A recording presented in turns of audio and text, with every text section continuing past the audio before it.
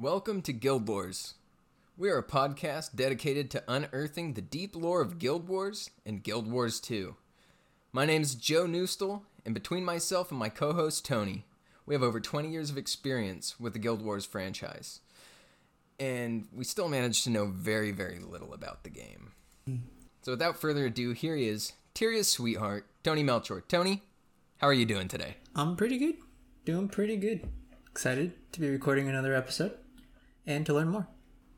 Great. Well, we have a lot to learn today. What do you know about what do you know about being a human, Tony? Oof, it's tough. It's tough being a human. Not too much on the lore of them in terms of Guild Wars. Oh, this is just more of a general, what do you know about being a human? I have no idea, man. I thought maybe that was the case. I thought you probably were making it up as I go, honestly. Hey, sounds like the lore of Guild Wars. Actually, it's surprisingly tight in some positions. Sure. And in other parts, it seems like they were just throwing words at the wall. Makes sense. So it's a beautiful mess we're going to get into today. We're going to be talking about the lore of the human race on Tyria. Okay. I'm quite fond of the humans in the game. My main character is a human. I don't know about you. What is your main? In Guild Wars 2, it's probably it's Cartoon Link. Probably the Norn. He's a Norn. Norn boy. Well, we have that episode coming up. But yeah, like I said, I'm pretty fond of humans. I am one. You are one, of course. And the wonderful Guild Wars community are, for the most part, humans. So, today, just for you sapiens, that's what we're going to dive into here. You might be surprised at what we learn. And it's a pretty hefty episode, so buckle up and let's get to it. No, I'm ready. I think it's going to be a two-parter. So, yeah, let's just get down and dirty. All right. The existence of humans in Tyria is due in full to the 6 gods. The gods are as follows. We have Dwayna, the goddess of healing and air. Balthazar, the god of war and fire. Badass. Melandru, the god of nature and earth. Lissa, the goddess of illusion and energy. Lissa is actually 2 gods put together. I just found that out recently. That's pretty cool. I didn't know that for a long time. Yeah. The illusion that they are one person is just an in-joke on the entirety of the world. They got me. We have Grenth, the god of death and ice. He's pretty cool. We have Abaddon, the god of secrets. Oh. And water, which I didn't know. Water? Yeah. Interesting. Some sources do say that Lissa is the goddess of water. And some say that it's Abaddon. Maybe they both were at some point. I mean, I guess there had to be a god of water after what happened to Abaddon. Yeah. Yeah. So if you had to pick one, just for my curiosity, what god do you what god do you believe in? Who do you sacrifice your meals to? I think deep down it'd have to be Melandru. I like nature, and Ranger has always been a good class, and they tend to worship Melandru. Nature magic, what have you. I think, yeah. Or if I want to keep a green aesthetic, maybe Grenth as well.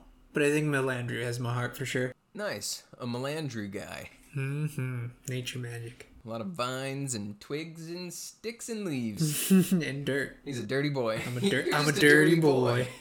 I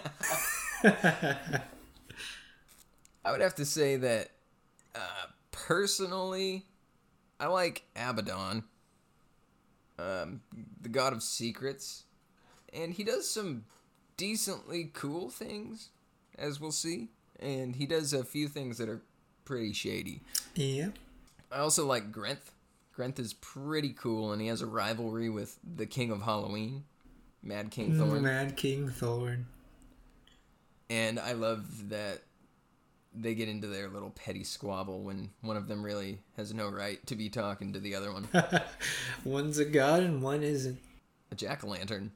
He's a jack-o'-lantern, which is pretty cool in itself. That is pretty cool, Maybe I should give him a little more credit. We'll probably do a whole show on that just because I absolutely am in love with that. And we'll touch a little more on the gods in some future episodes. So if it's not clicking together right now, don't worry about it too much. We will touch back in on that. But for the time being, what we do need to know is that there were gods, and they had a lot to do with humans on Tyria.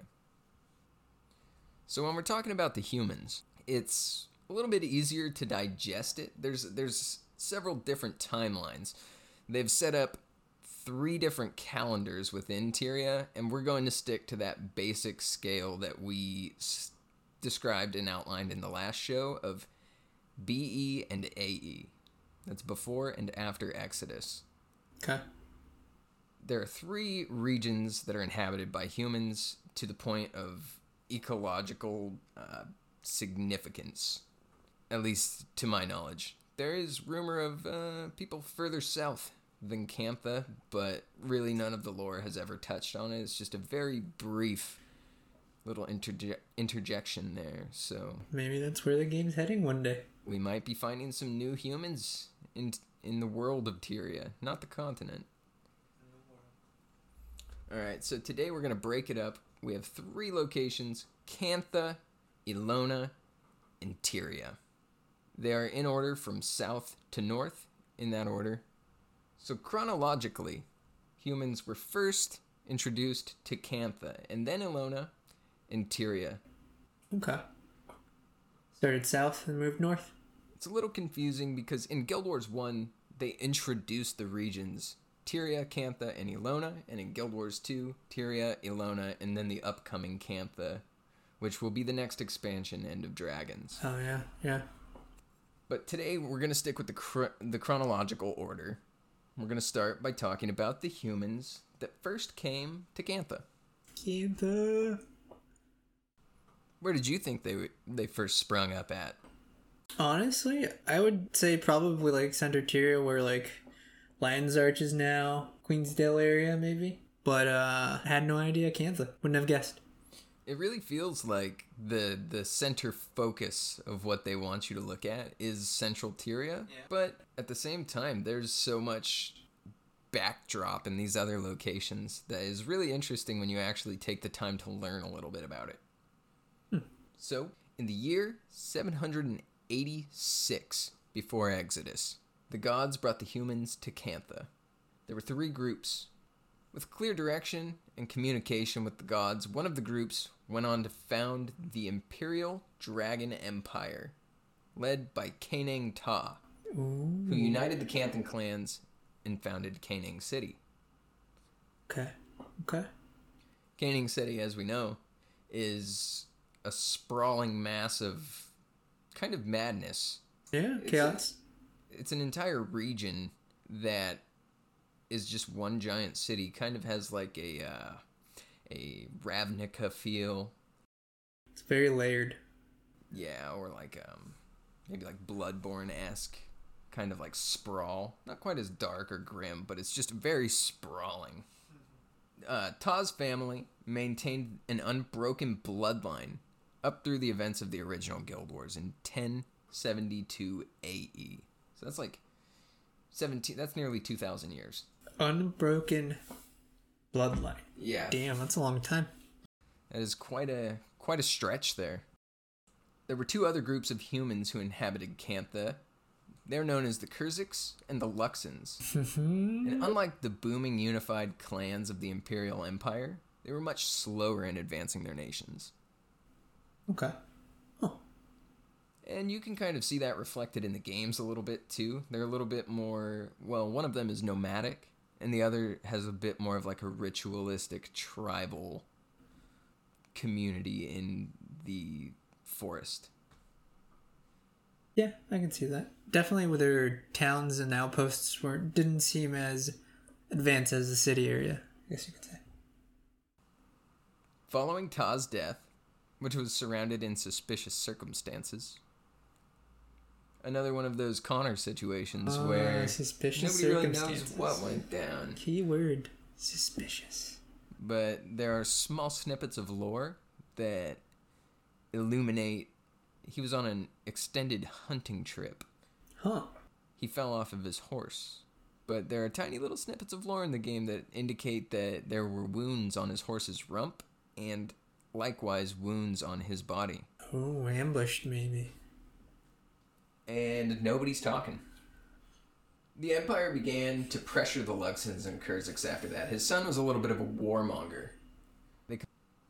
This, combined with their violent rivalries with each other, served as a catalyst for the unity and growth of each clan, the Kurziks and Luxons. So they then formed nations, true nations at that point. Yeah. Sovereign nations, yeah, but they weren't really completely free. They, on their own turf, were able to drive back the Imperial Dragon Empire, but the pressure of the Empire was just so great that they did end up both becoming vassal nations or vassal entities. Conforming, sort of. Yeah. It's like a tributary state with a little less restrictiveness. A little bit more freedom. Just enough to not get attacked, basically. Tributary state, they get sort of... You just have to pay tribute, you know? Okay. They come in and tell you what to do.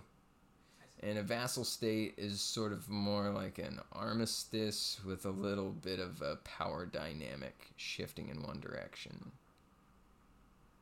Okay.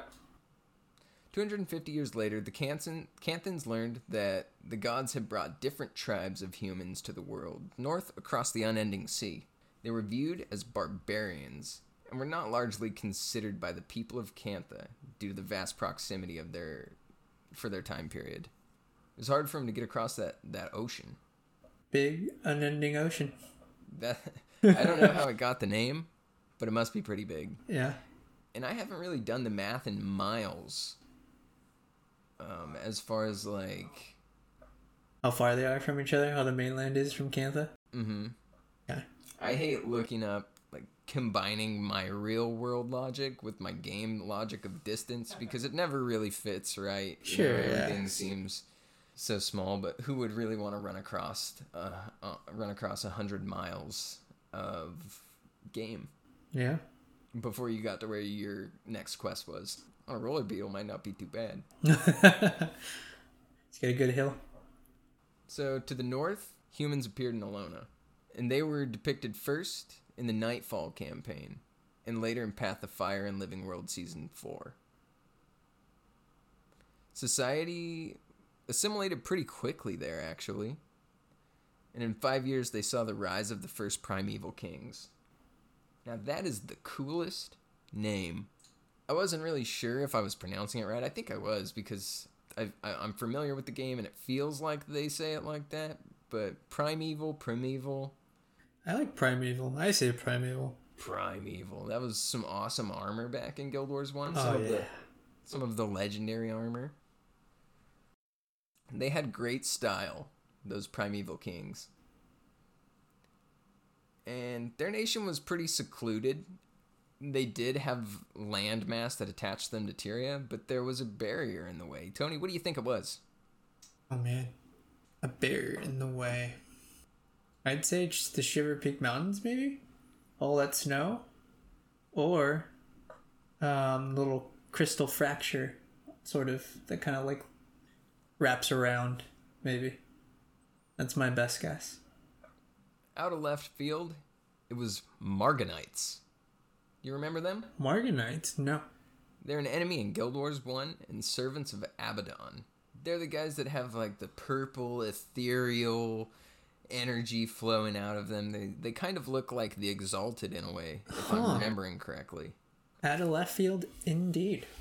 So Abaddon's followers. They weren't quite Abaddon's followers yet, because we're still several hundred years before his fall. Okay. So they were kept in Alona for nearly 200 years until the year 1 BE. And things get pretty crazy in Tyria right around this time.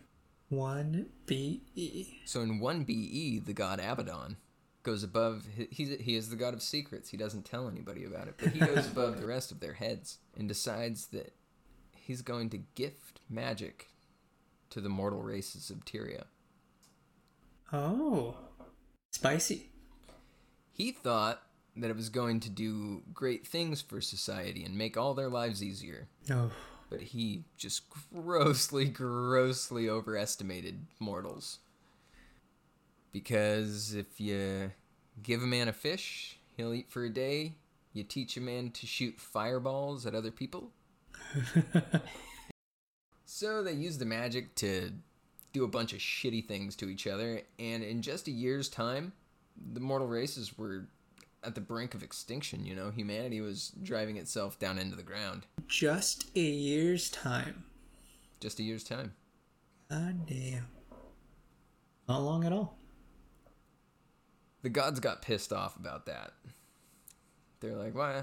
Well, we'll get into it. They were petty, so they had a war about it. And over the Crystal Desert, the gods kicked Abaddon's ass. They beat him in a 5v1 duel. Which doesn't seem too surprising to me. I don't really know how he thought he was going to get away with this one. Yeah, 5v1's not fun. 5v1. You ever played PvP? Don't 5v1, folks. If you're new out there, do not 5v1. Do not 5v1.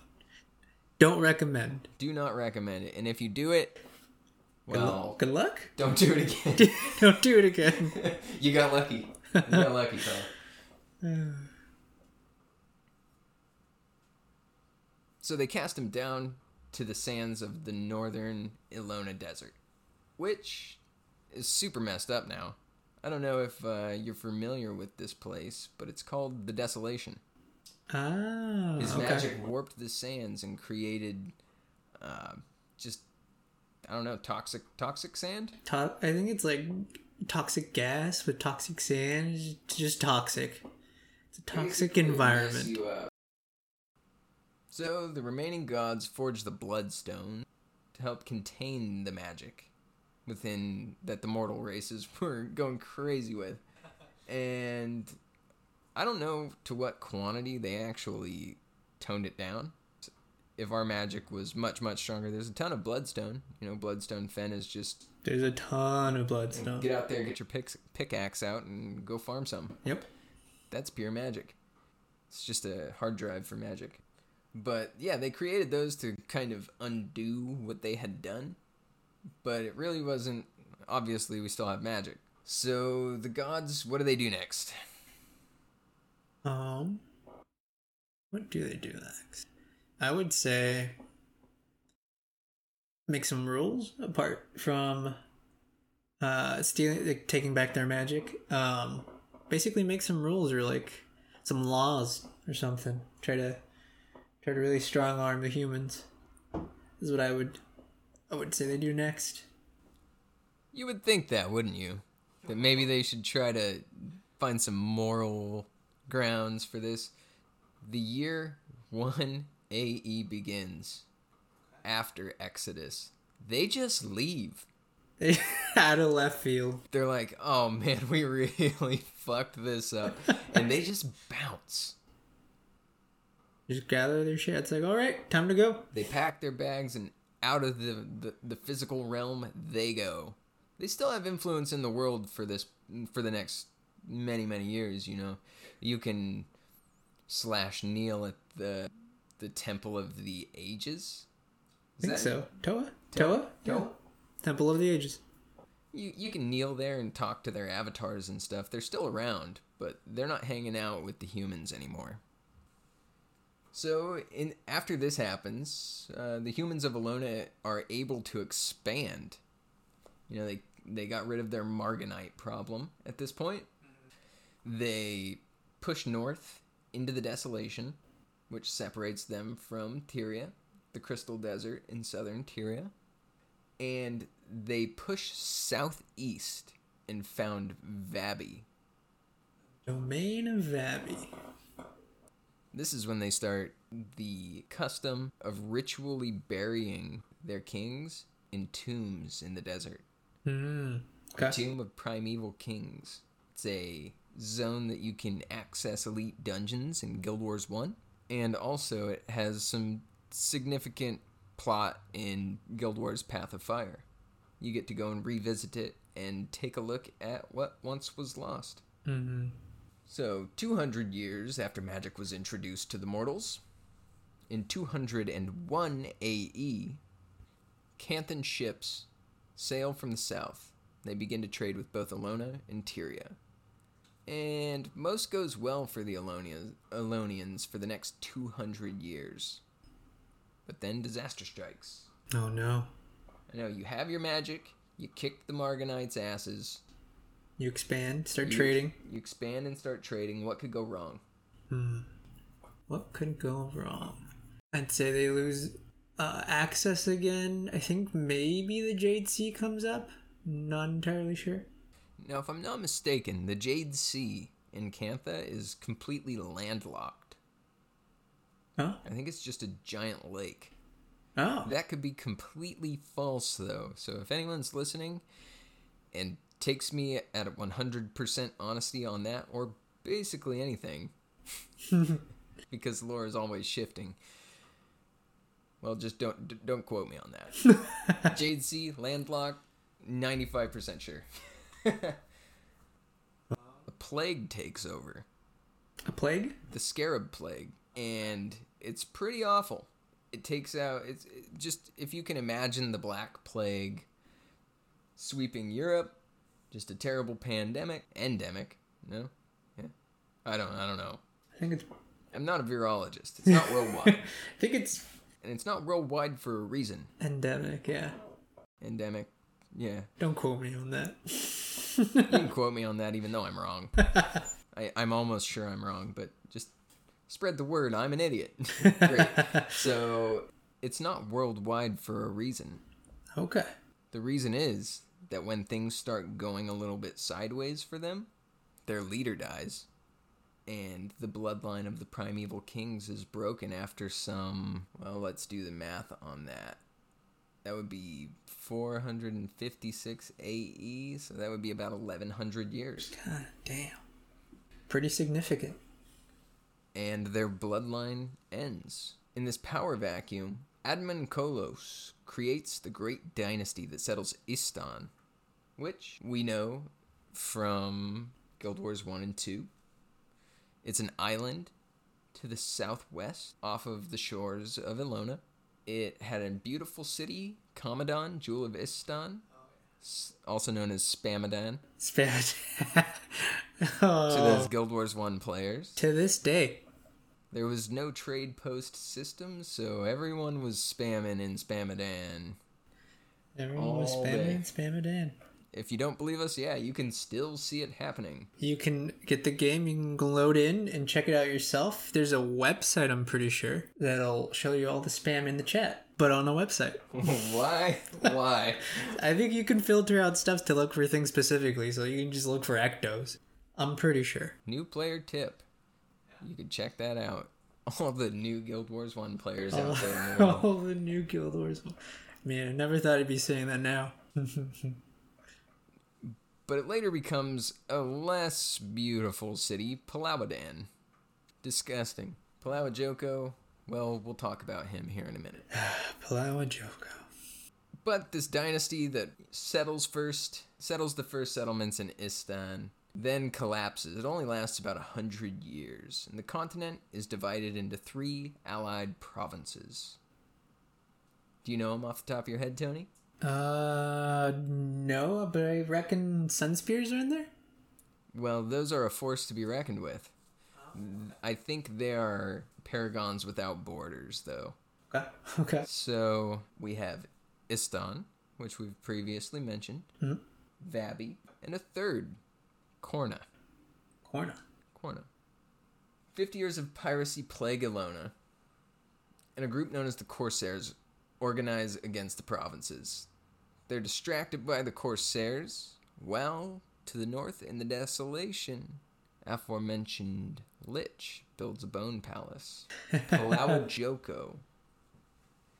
In 757 AE, Joko and his undead army come crashing down on Elona with crushing victories in the north, where he earned one of his many monikers, and I mean many. This guy has more names. The Scourge of Vabi. I chose that one to put in here because that's a little callback when they named the elite specialization for the necromancer in Path of Fire the Scourge. The Scourge. My favorite class. I'm glad it's yours. It has to be somebody's.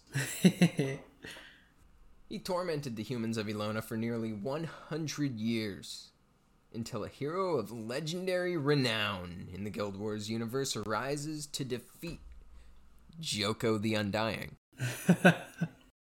His name? Tarai Asa. Tarai Asa. I love Tarai Asa. He looks cool. He has amazing armor. You still rock that primeval armor. I do. Actually, do you still rock it on Moonlit? I have it. Well, now it's just a mixture. Now I Fashion Wars the heck out of it. So now it's just pick and pull. Hashtag Fashion Wars Friday. Check it out. Get involved. Let's see your characters. But yeah, no, I still rock a good amount of it. That headpiece, so good, so good. I love it. Like talons or horns. Horns, 3 horns coming up. And his victory over Joko makes people love him. They love him. They love his family. They're ready to make him the next dynastic leader of all of Elona. But he says, nah, I'm not interested. No thanks. Because he's so cool, he leads a pilgrimage to the Crystal Desert, across the desolation, through the lands of Palawa Joko, and to the Crystal Desert, to commune and ascend. Oh, okay. You can actually talk to him in Guild Wars 1, and some of the primeval kings when you go to do the Ascension quests. They give you little snippets of lore that are pretty tasty about the Crystal Desert and just... Oh, Ascension. His son, though, takes the command of Korna. He assumes rule there, so he didn't take up the entirety of Elona and do that greedy thing, you know, where he would just settle in, make a new dynasty, be the king, and then get taken out in 100 years. And his son would get murdered by somebody. But he does assume the rule of Korna, which is nice and cool. That is fine. That seems fair. Your dad beat A lich. Joko the whatever. The Scourge. Insert moniker here. Over the next 130 years, there are instances of political shifts on the micro of Elona and the macro of the world at large. Or I guess the interactions between humanities, because there's so much of the world I don't really know. Sure. Yeah.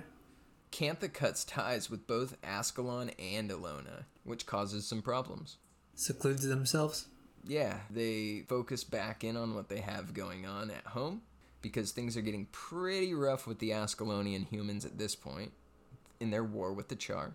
The guild wars are raging out of hand up there, so nobody is really your friend, and the provinces of Elona are still fighting pirates, so sailing their ships past them to the north is not really much of a gain for them. So Cantha pulls back. They pull back their embassy in Elona, and piracy runs rampant again. Oh no. The Corsair. This is known as the Second Corsair War, and that pretty much brings us all the way through to the events of Guild Wars Nightfall. Okay. That is an expansion pack for the first game, which I don't find a lot of Corsair in that. Nope, right off the bat. So while the Elonian humans struggled for over 1,000 years leading up to this point, their fellow kinsfolk in the north were facing their own struggles. We touched a little bit in the last episode on the history of the Char, but Ascalon was not the only war front for the humans.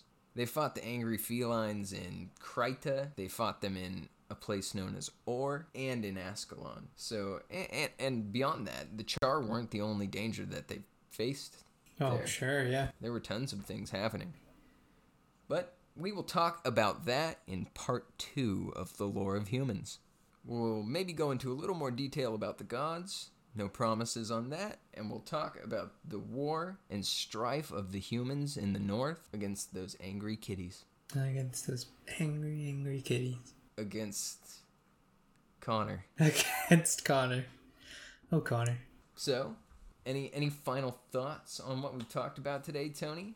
Cantha had it rough. I guess you could say. getting hit by a plague and then wanting to expand, but pirates? Oh, that was Ilona. With the pirates? Yeah. Yeah, Well, but Cantha was trading. Cantha was trading and stuff. Yeah. Their only interface with Ilona at the time was ships. Yeah. They didn't have any form of land leading them to... Yeah. Crazy. I didn't know that. That's pretty cool. Never would have expected that. What was your favorite thing you learned? I think Terraria Osa's son taking over Korna, basically leading the area. That was pretty cool. I had no idea about that, so that was pretty awesome. I didn't even know he had a son, so that's cool. Yeah, I would like to go back through and play through that, paying closer attention. Also, if there's any details about the pilgrimage from Terraria Osa, leading all the Elonians over, that'd be pretty cool. That would be pretty cool. I'll add that to a notes page, and maybe we'll do a little bit of deeper digging. Yeah. Maybe a little bit of Crystal Desert lore surrounding the Ascension, and some other good stuff coming at you. Oh, the Ascension. I think my favorite thing about all of that was just, I gotta say, Terraria Osa again. He just raised the Elonians up and beat Palau Joko. I thought he was from a long time ago. This was only a few hundred years before the events of Guild Wars. Yeah, so not too far off at all. And he was humble about it, and still went on to do more cool shit. He is the Pyre Fearshot. He's the Pyre Fearshot's granddaughter of Ilona. Uh-huh. Terraria Osa, you're our hero. You are our hero. You are our hero. We love you. Your armor is cool. Your armor is dope. Thank you, Terai. Thank you, listeners. You can, if you have any questions or any requests, anything that you're fuzzy on that you want to clear up, or anything that you just kind of want to get out there, you can get in touch with us on Twitter at Lores Guild. You can find us on Instagram at Guild Lores Podcast, or email us at guildlorespodcast@gmail.com. You can get in touch with us in-game at cartoonlink.6180. That's me. Yep. And trogdormama.4903. TROGDOR Mama. MAMA. .4903. We do have a guild and a community. Our guild's name is We Don't Know Our Lore. We could talk a little bit about what we want to do with that. Do you have any vision for this guild? Anything that you would like to see come of it? Honestly, I guess just the main thing was just help people, and whoever shares our love for the game to expand on that, honestly. Yeah, basically all I've been doing for the guild is just running around low-level zones and bugging people that don't have any mastery points. Asking them questions about the game, how they like it, if they're excited for the new expansion that's coming up, if there's anything I can help them with, and reminding them that there's a /wiki command. Oh man, big game changer. If you don't know that right now, /wiki. /wiki. That is our new noob advice.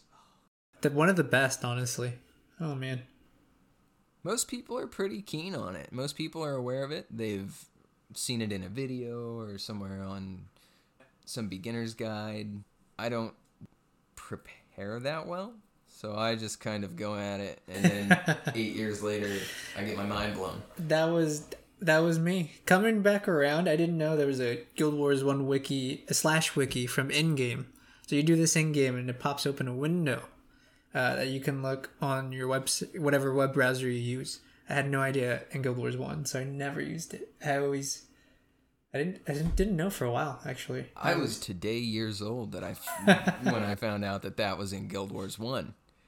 Below my mind. And that was Tony's Noob Advice Corner. Thank you for listening. Thank you, Tony. Thank you. And we'll see you in Tyria.